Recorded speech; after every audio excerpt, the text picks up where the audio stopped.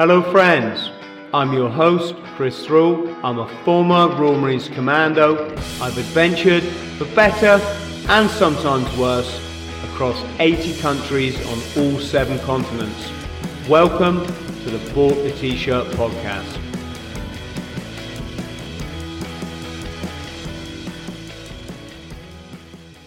Dr. Andrew, how are you, sir? I'm doing well this fine day. Thank you. Yes, thank you so much for joining us on the Bought the T-Shirt podcast. A subject close to both our hearts. Just as a start, how have you been keeping in yourself? It's hard to speak the truth, is it not? Well, it's both difficult and also very fulfilling.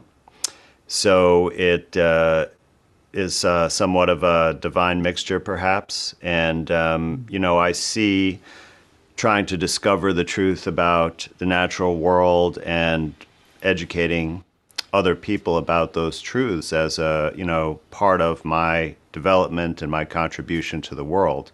And that really sustains me. And of course, there are a lot of people who don't want to hear that. And so that kind of resistance and polarization is going on. But I don't think that's a personal affront. It's simply the condition that we are in and the times that we are experiencing. And so no one is really immune, but it's important in order for the future to be one where we exercise our role as humans in a natural way versus being part of some kind of slave control system. Yes, I just very briefly, Dr. Andy, I'll just tell you my story and why this is why my interest peaked, obviously, over the last 2.5 years. Is I started to eat lots of vegetables, not 19 years ago. I got introduced to the notion that all our bodies have a pH balance, and I was one of these people that I was ill 3 times a year, if not more. I had the colds, the flus, the coughs, and back then we didn't know any different, but to blame it on Dave in the office. I've caught this thing off him, and da da da. And what I found is by keeping my my pH, friends at home, if you're wondering why I'm holding this up, these are test strips that anyone can buy. You can get them for $2.99 on eBay. I haven't been ill in 19 years. So right from the get-go, when someone tries to tell me there's something I can catch off I'm a bit like, I don't think so. I think there's more to this than meets the eye, can we say? How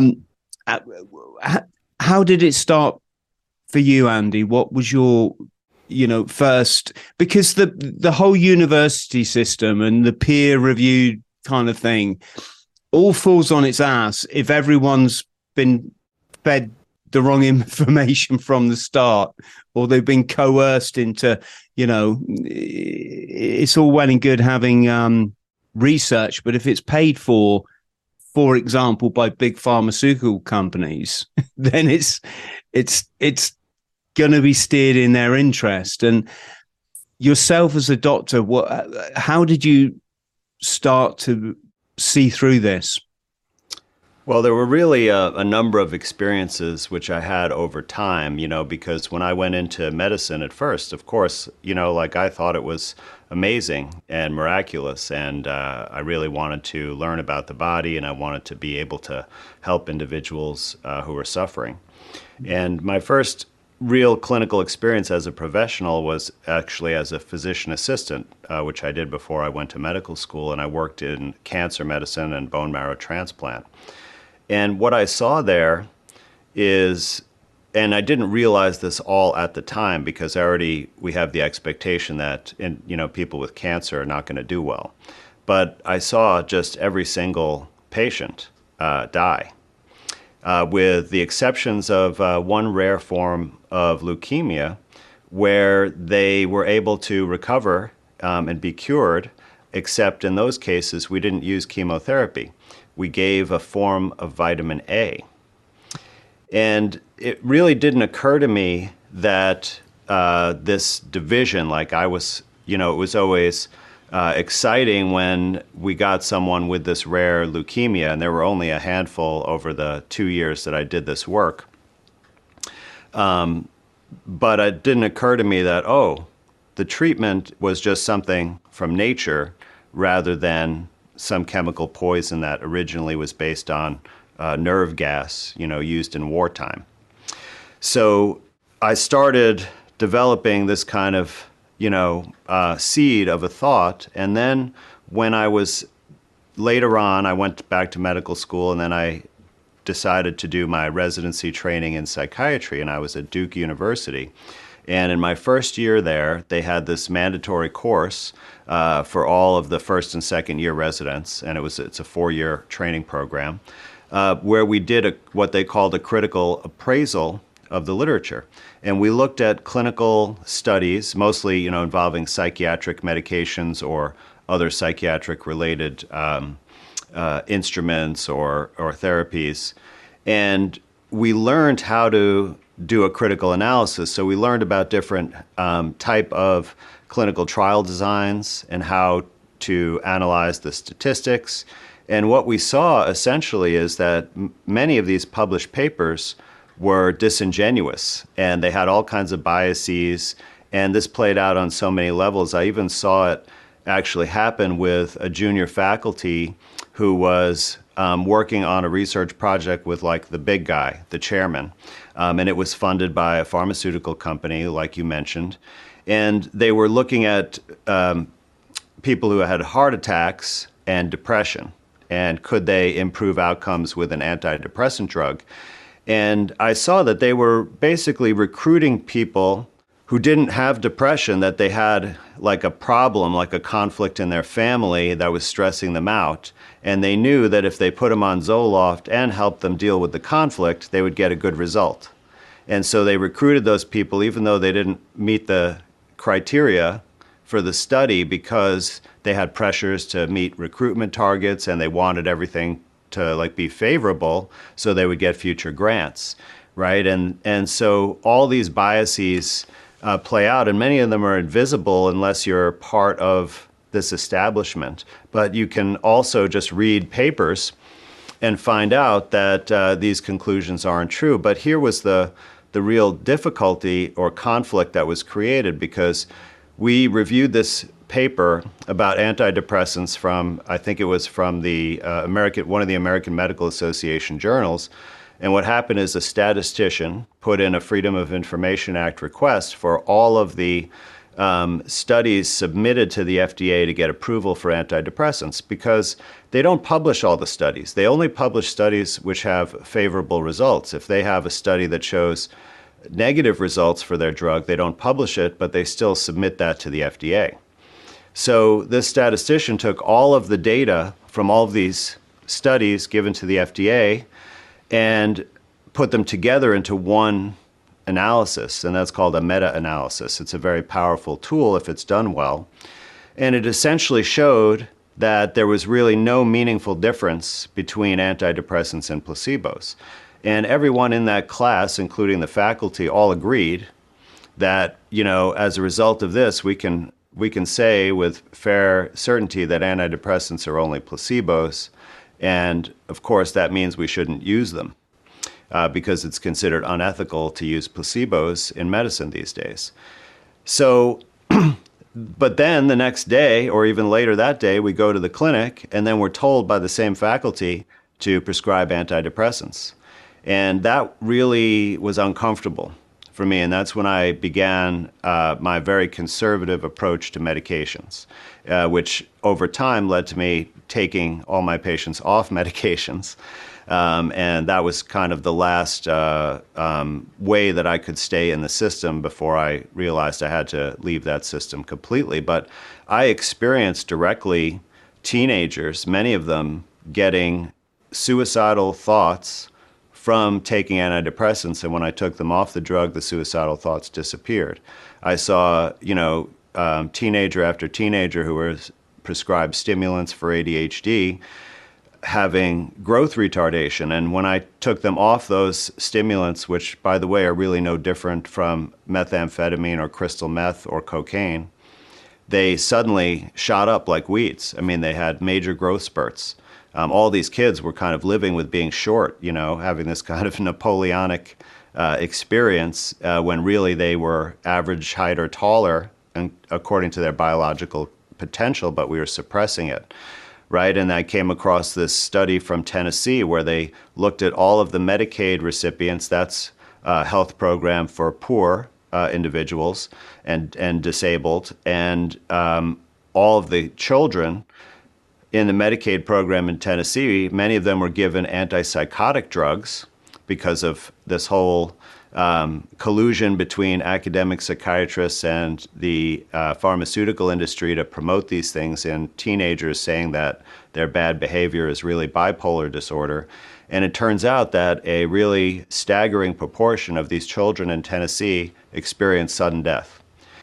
But these things all, led me on a path of separating from that system. How is it, Andy, that we've got in this situation where any kind of holistic health approaches are now almost laughed upon, which is kind of, if you look at a mammal in the nature, when they get ill, this is what my research has led me to understand, is the first thing they do is fast. They'll take them as, they'll stop eating.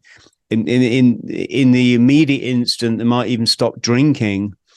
Just, I'm guessing, to rest their bodies, give them time to recuperate, and then build back up on, I don't know if we're talking in the human sphere, I would say. Yeah, Chris, you'd be interested to know that even in the mainstream medical research literature, they have studied fasting with injuries and have found, because, you're absolutely correct, this is the model of nature. All animals, when they're injured or sick, will fast. Some of them, completely, but, these animals are well hydrated to begin with.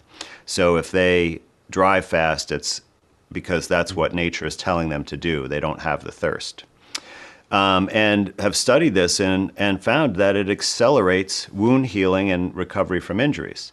So, this knowledge is there even in the mainstream. Of course, it's just suppressed or ignored, as you mentioned. And this originally comes from an infiltration of the healthcare education system by the, robber barons and the Rockefeller group, where they created the American Medical Association and came up with the Flexner Report, which basically laid the groundwork for a pharmaceutical industrial complex monopoly. And they are the ones that are responsible through their public relations campaigns for, ridiculing any other approach outside of their system. But what I've learned over the last 6 years approximately, through studying this and through direct experience, observation of individuals who are using these natural methods that we alluded to, that they actually have amazing health outcomes, that all of these chronic illnesses which we're told are incurable, and that the pharmaceutical industry would want you to take drugs to manage your symptoms or have surgical procedures or get further diagnostic tests, if that people can completely recover from these things. So like autoimmune disease, neurodevelopmental disorders, cardiovascular disease, diabetes, etc. Yeah, so we kind of been sold the line that without Big Pharma, there's no other option. And yet That's correct. It just a bit of history and a little bit of common sense. Well, though, that the doctor, right, the white-coated doctor, is a sacrosanct figure in our culture, right? Since we're very, very young, we, have this exalted image of doctors. And even if you look at sociological studies of, prestige, you can find that doctors among the highest. Now, it's interesting that if you look at doctors, they have high rates of addiction. They don't live very long, et cetera, et cetera. But in terms of how society views them, right, they are on this kind of stage. And it's very difficult for individuals to get past that and see that. And it may not be that the doctor's a bad guy or a bad girl. It may be that they just are put through the system and they're indoctrinated, and they haven't looked outside of it. They haven't had the ability to question things or even just observe what's happening right in front of them with their own patients. Because what they'll see is that the pills that they're prescribing are not improving any outcomes, that people just get sicker and sicker. I saw this when I was in mainstream medicine. And I was like, what about all these, cures that were promised? Like when I was a kid, it was the era of, molecular biology expanding. I even studied this in university. And there were all these promises that, we're on the verge of understanding and curing all of these diseases, cancer, lupus, et cetera, et cetera. And then now I've, been in that system for decades since I began my education. And where are they? Where are the magic cures? Right? There are none to speak of, and there are never going to be any because that approach is really only poisoning you and keeping you sick. And when those drugs result in improvement of your symptoms, they're essentially suppressing your body's normal healing functions. And that is part of what perpetuates the chronic illness, because it turns off your body's healing systems, which you might experience some discomfort with. And I believe that is actually an important piece of information, because that discomfort informs you to make changes in your behavior to avoid the problem. It's just like if you went to the beach on a hot summer day and started walking on the hot sand in bare feet, you would experience a strong pain signal that would tell you, stop walking on this hot sand or you're going to burn yourself. And what do? You put on some sandals or you go to the water. I had a colleague way back in my physician assistant days who had diabetes and a neuropathy, which means that she had numbness or inability to feel temperature and pain in her feet and her fingertips. And she went to the beach, this was in South Carolina where it's really hot, and ended up with second-degree burns on her feet. And she showed up for work on Monday in a wheelchair with her feet all bandaged up.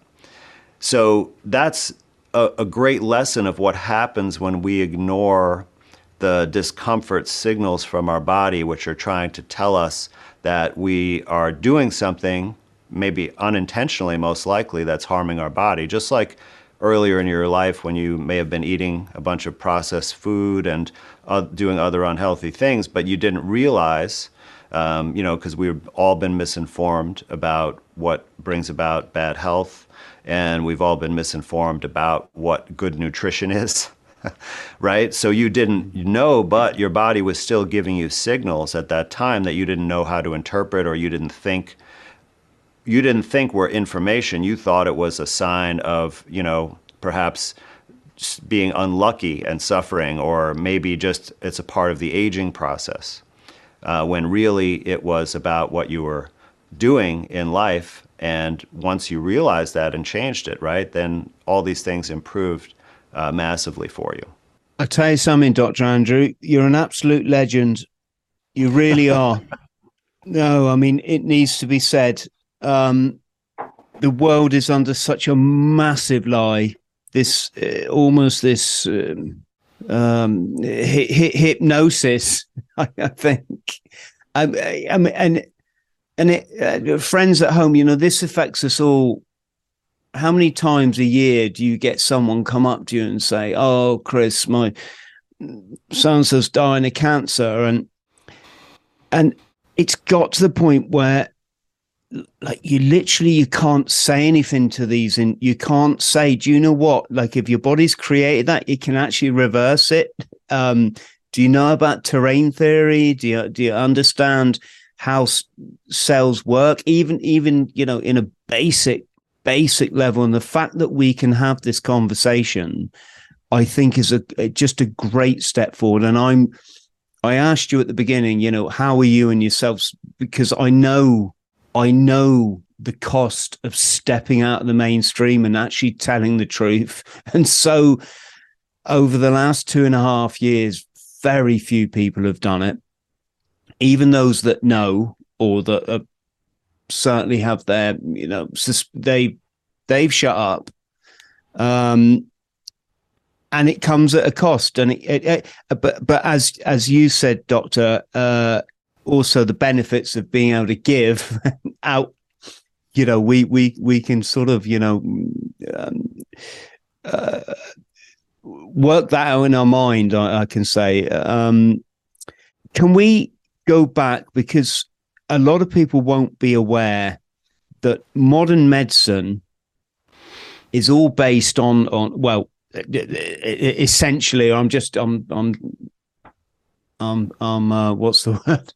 Pseudoscience? I wanted to talk about germ theory and Louis Pasteur and Antoine Béchamp, to try to help people understand the difference between what modern medicine's based on, which is what I call a bogeyman, is like this magic illness that can jump from one person into another one, and oh my God, you're all going to die in your beds, as opposed to terrain. So should we talk about Pasteur and Béchamp? I don't even know if I say it right. That's okay. It's very hard. I believe it's Béchamp. Béchamp. Okay. Yes. But yeah, so these are, two scientists, one who has been, sort of idolized through history, and things are named after him, Louis Pasteur, and Antoine Béchamp, who is, most people have no idea that he ever existed. But this was a very interesting dynamic, and there's a good book written about this. But essentially, Béchamp was a real serious scientist, and he was studying the origins of microbial life. And he was doing this by looking at fermentation, right, which is how we make spirits or vinegar and things like that. So where we have microorganisms that consume some food, like a source of sugar, and then they metabolize that and create some product, right? It could be acetic acid, which is vinegar. It could be ethanol. Or it could be actually convert sugar, like to grape sugar, for example, is another output. So Béchamp was studying this. And at first, he did experiments where it seemed that there was something in the air that needed to go into the experiment to make fermentation happen. And originally, Pasteur, who was looking at Béchamp's work, but they were not colleagues, originally believed in what's called spontaneous generation, that organisms just appeared out of thin air. And then after a while, he adopted these experiments from Béchamp, which really laid the foundation for some of the germ theory beliefs that we have today, based on that experiment I just told you. And started, but he didn't do really original science himself. He replicated some of Béchamp's experiment, but did those in a sensationalized way with a lot of publicity, and was trying to ingratiate himself to the French aristocracy. And he was very successful. That's why he was called upon by the government to deal with some public health issues, and eventually came up with the pasteurization process, which we know is still used today. In fact, it's illegal to sell certain dairy products in the United States and most states without pasteurization. But Béchamp continued further experiments showing that you could have fermentation based on microorganisms that were in the plant or in the animal that didn't come from the outside. And then he found these little particles, which he called microzyma. And these are kind of like the stem cells for bacteria and fungi. And they can develop and change shape, just like our own stem cells can, into different types of microorganisms. And these things exist in organic or natural materials, not just in organisms, but actually in minerals. So he did experiments where he had chalk that was mined from the earth, And there were microzyma in the chalk that were able to, given the right environmental conditions, develop into microorganisms and carry out fermentation. Whereas when he did the same experiment with chalk from a manufacturing facility, man-made, there was no fermentation because that was created in an unnatural way and didn't have these little microzyma. And several other scientists have picked up on this work, and the general field is called pleomorphism, and it is a theory under the umbrella of terrain biology or terrain medicine. And it's been really ignored by the mainstream because one of the issues we have in medical science is that the mainstream medical science only looks under the microscope at dead tissue, whereas Béchamp and others, such as Gaston Naessens and Enderlein, looked through a microscope at living cells. And that's where they could all see these little microbial stem cells, and they gave them different names, of course, but they all observed the same cycle where they could change shapes and into different forms. So this science was never integrated in the mainstream. Instead, Pasteur's ideas about that there are germs in the air, and since they can go into a vessel and result in fermentation, then that would mean they could also go into our bodies and eat us from the inside, causing disease. And that has been permeated, and is the central idea, right, basically, of this warfare model, that there are unseen forces to make us sick, and there's nothing we can do about it except go to the white-coated doctor and get the magic potion or get sliced up by the surgeon in order for a cure. And that is essentially the paradigm of modern medicine. However, there is no scientific experiments using the scientific method that back up any of those ideas. And in fact, the experimental results disprove those things. Like, for example, streptococcus that's said to cause disease, right, a strep throat and other diseases. Why is it if we just swab our throat when we're healthy, we also find streptococcus bacteria? So how could it be there if we're healthy if it causes us to be sick, right? That just a simple analysis like that is very, very helpful. But when they tried to give these organisms, to experimental hosts, they didn't get sick.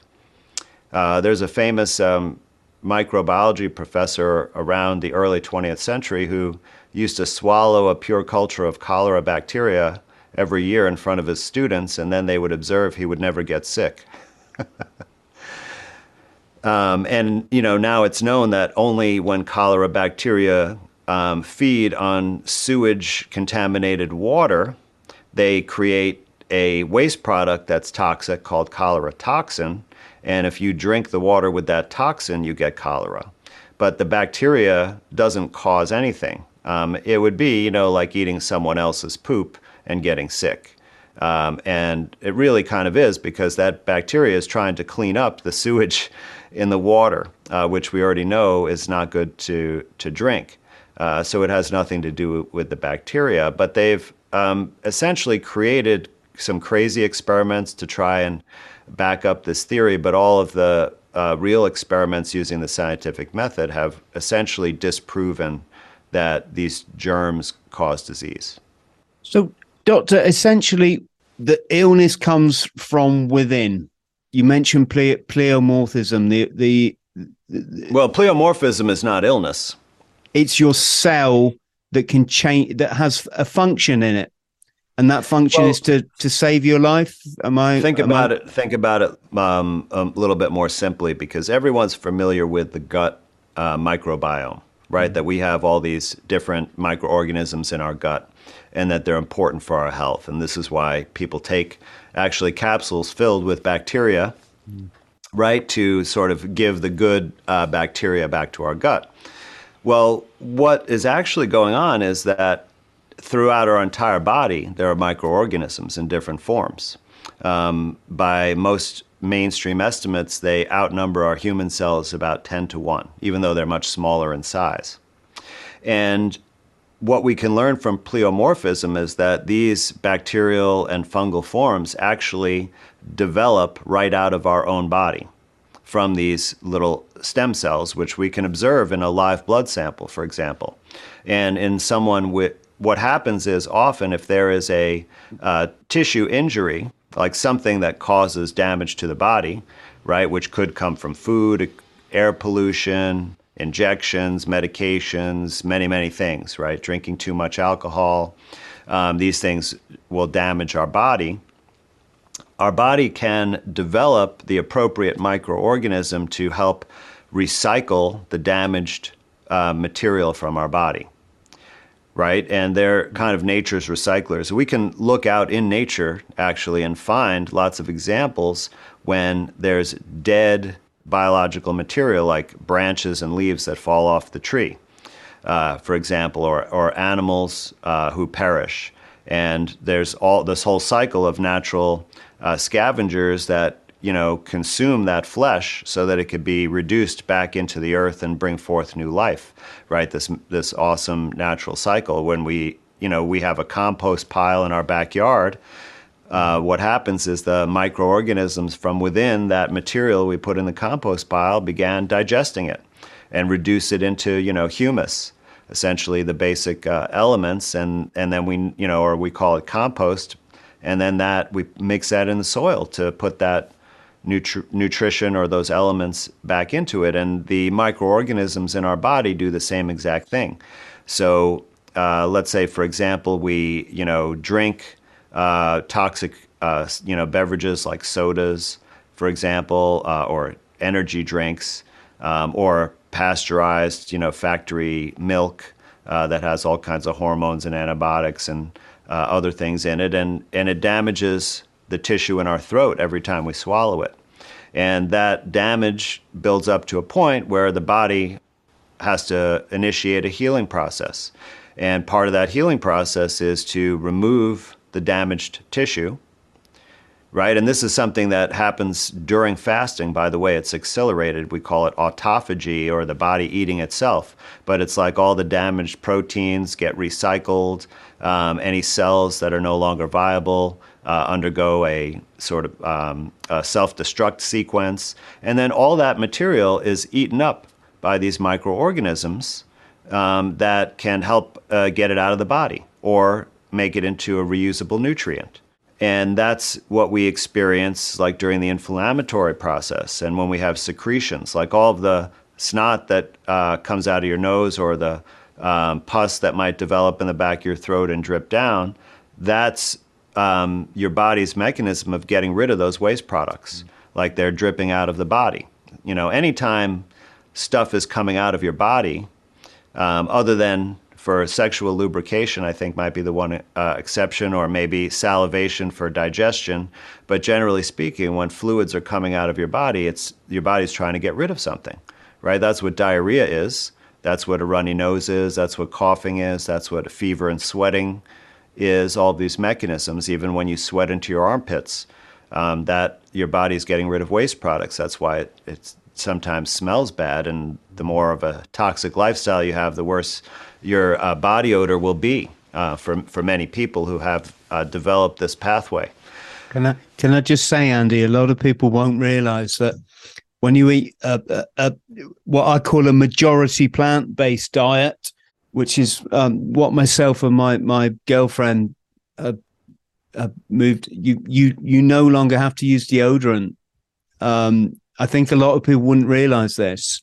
And yet I think it's really about eating a clean diet, and I think there are a lot of different ways that you can do that. And also, like I'm a little bit skeptical of the term plant-based, because many people use that to describe processed pea protein powders and tofu and things like that, and those things are very damaging to eat. So I kind of talk about a whole food diet, right? Where so if you're eating plants, right, you're eating raw fruits and lettuces and then you're eating vegetables of various things, but in their whole form. So in other words, not processed Not processed, yeah. flours, right? Or things like that. Yeah, So that's the you're way, more right? articulate than me, Doctor. Well, no, no, that's it. Listen, it's just that, Yeah. I've been studying nutrition for decades and have gone through a lot of different cycles about what I think is healthy or not healthy. I've experimented with some extreme diets like the Dean Ornish ultra low fat diet, etc.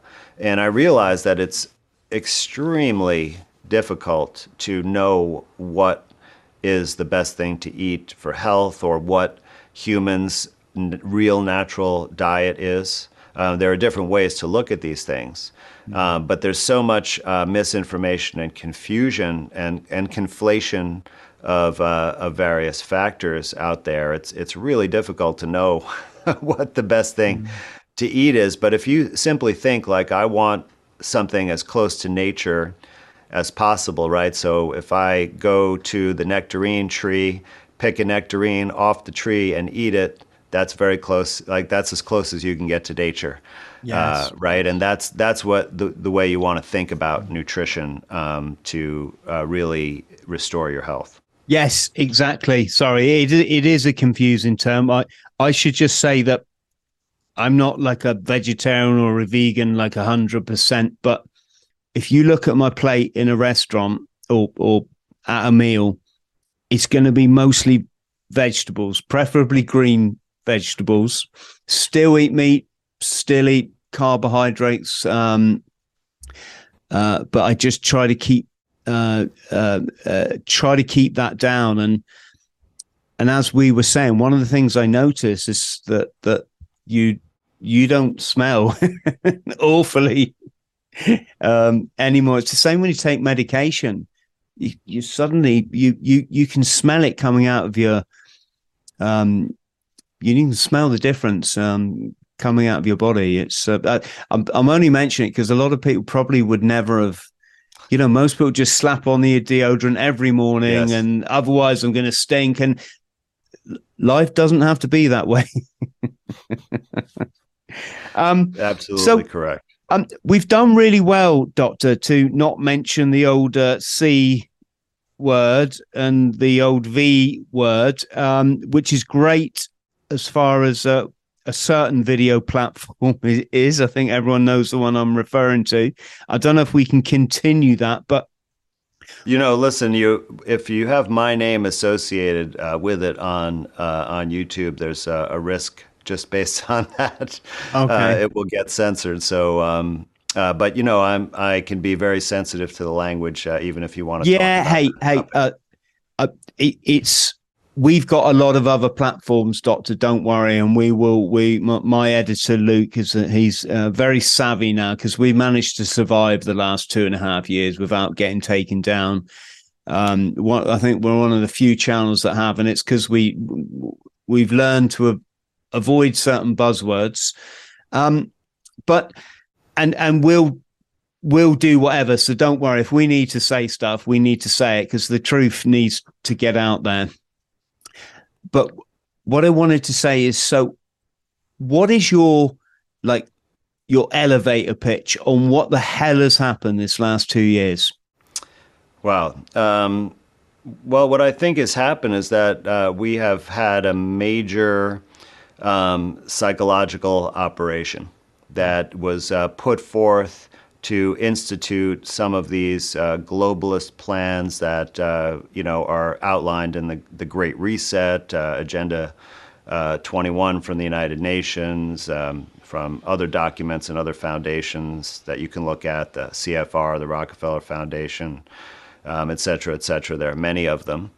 And the coordination level of planning and execution was really quite impressive, including the psychological aspects were really done extremely well. That the majority of men and women the world over have been completely fooled. It's important to realize that there are ways to look at nature and develop understanding. And there are two ways that I think about it. One is simply observing nature and natural phenomenon. So, what we call an illness, if that's what it really is, because it may actually be a healing episode, but we'll stick with illness for now, right? That's something we can observe in nature. We see, okay, Johnny starts coughing and gets sick, right? Or, cousin Bertha has a growth on her leg, for example. We could all look at it and we could say there's something there that's different. But by making those observations, it tells us nothing about the cause of those illnesses. And this observation field is epidemiology, right? So this is like, saying, oh, how many people are sick with respiratory symptoms? How many people are sick with heart attacks? How many people died of a heart attack, right? It's just an observation. It doesn't speak to what causes heart attacks, or it doesn't speak to what causes respiratory symptoms. And we can observe, people getting ill, we can observe people dying, but it tells us, it doesn't tell us what caused that outcome. If we want to determine the cause, we have to, think further about, what are my guesses at the cause of this? And then we can design an experiment to test that. So if we think, there's this cause of something from nature, we can get that thing from nature, we can put it in some experimental subjects and see if they develop the same illness.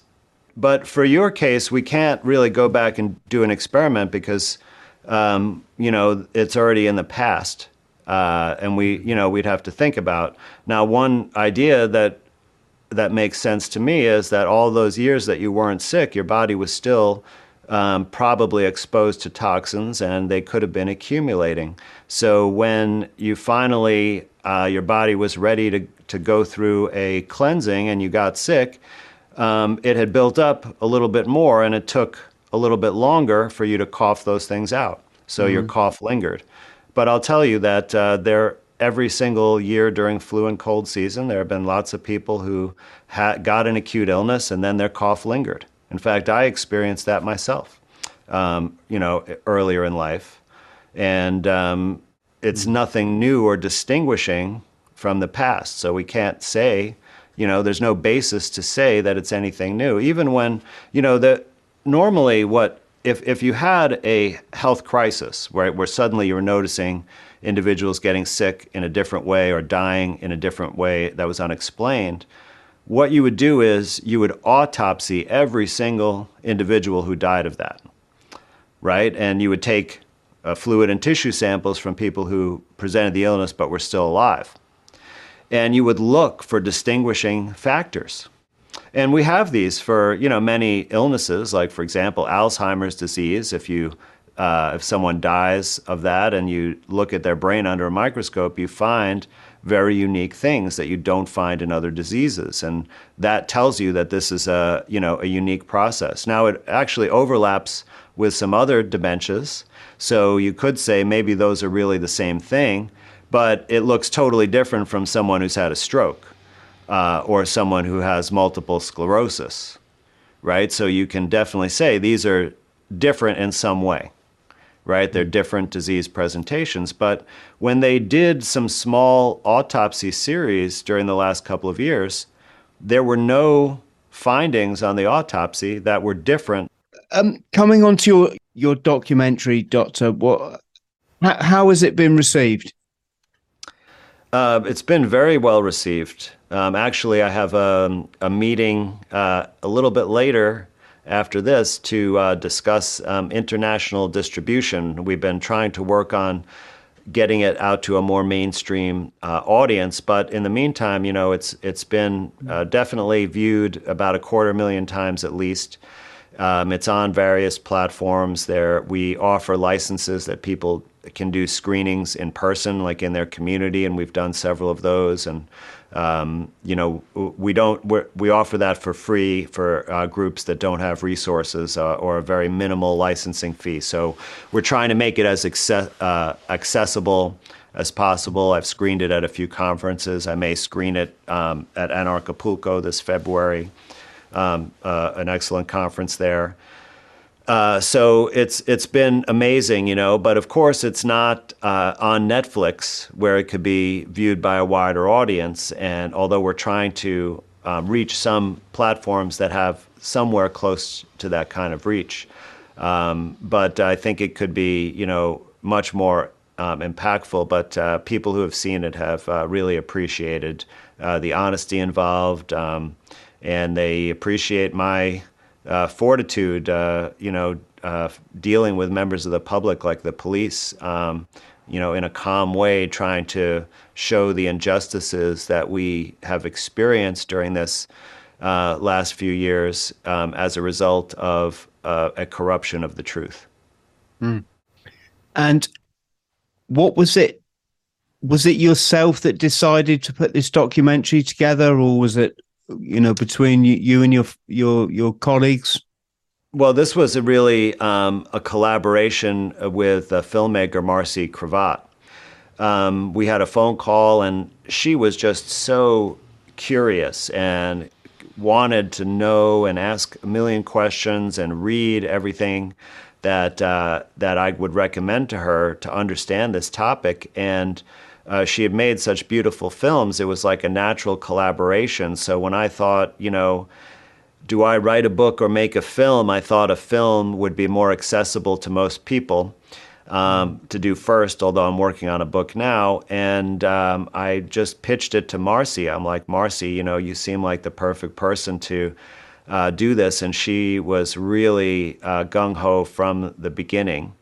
And, she created an amazing movie, by using my content. And of course, we connected with all these other amazing researchers and doctors to contribute to the film, and other people from the community who were, kind of grassroots activists to show not just, it's not just a talking head scientific documentary film.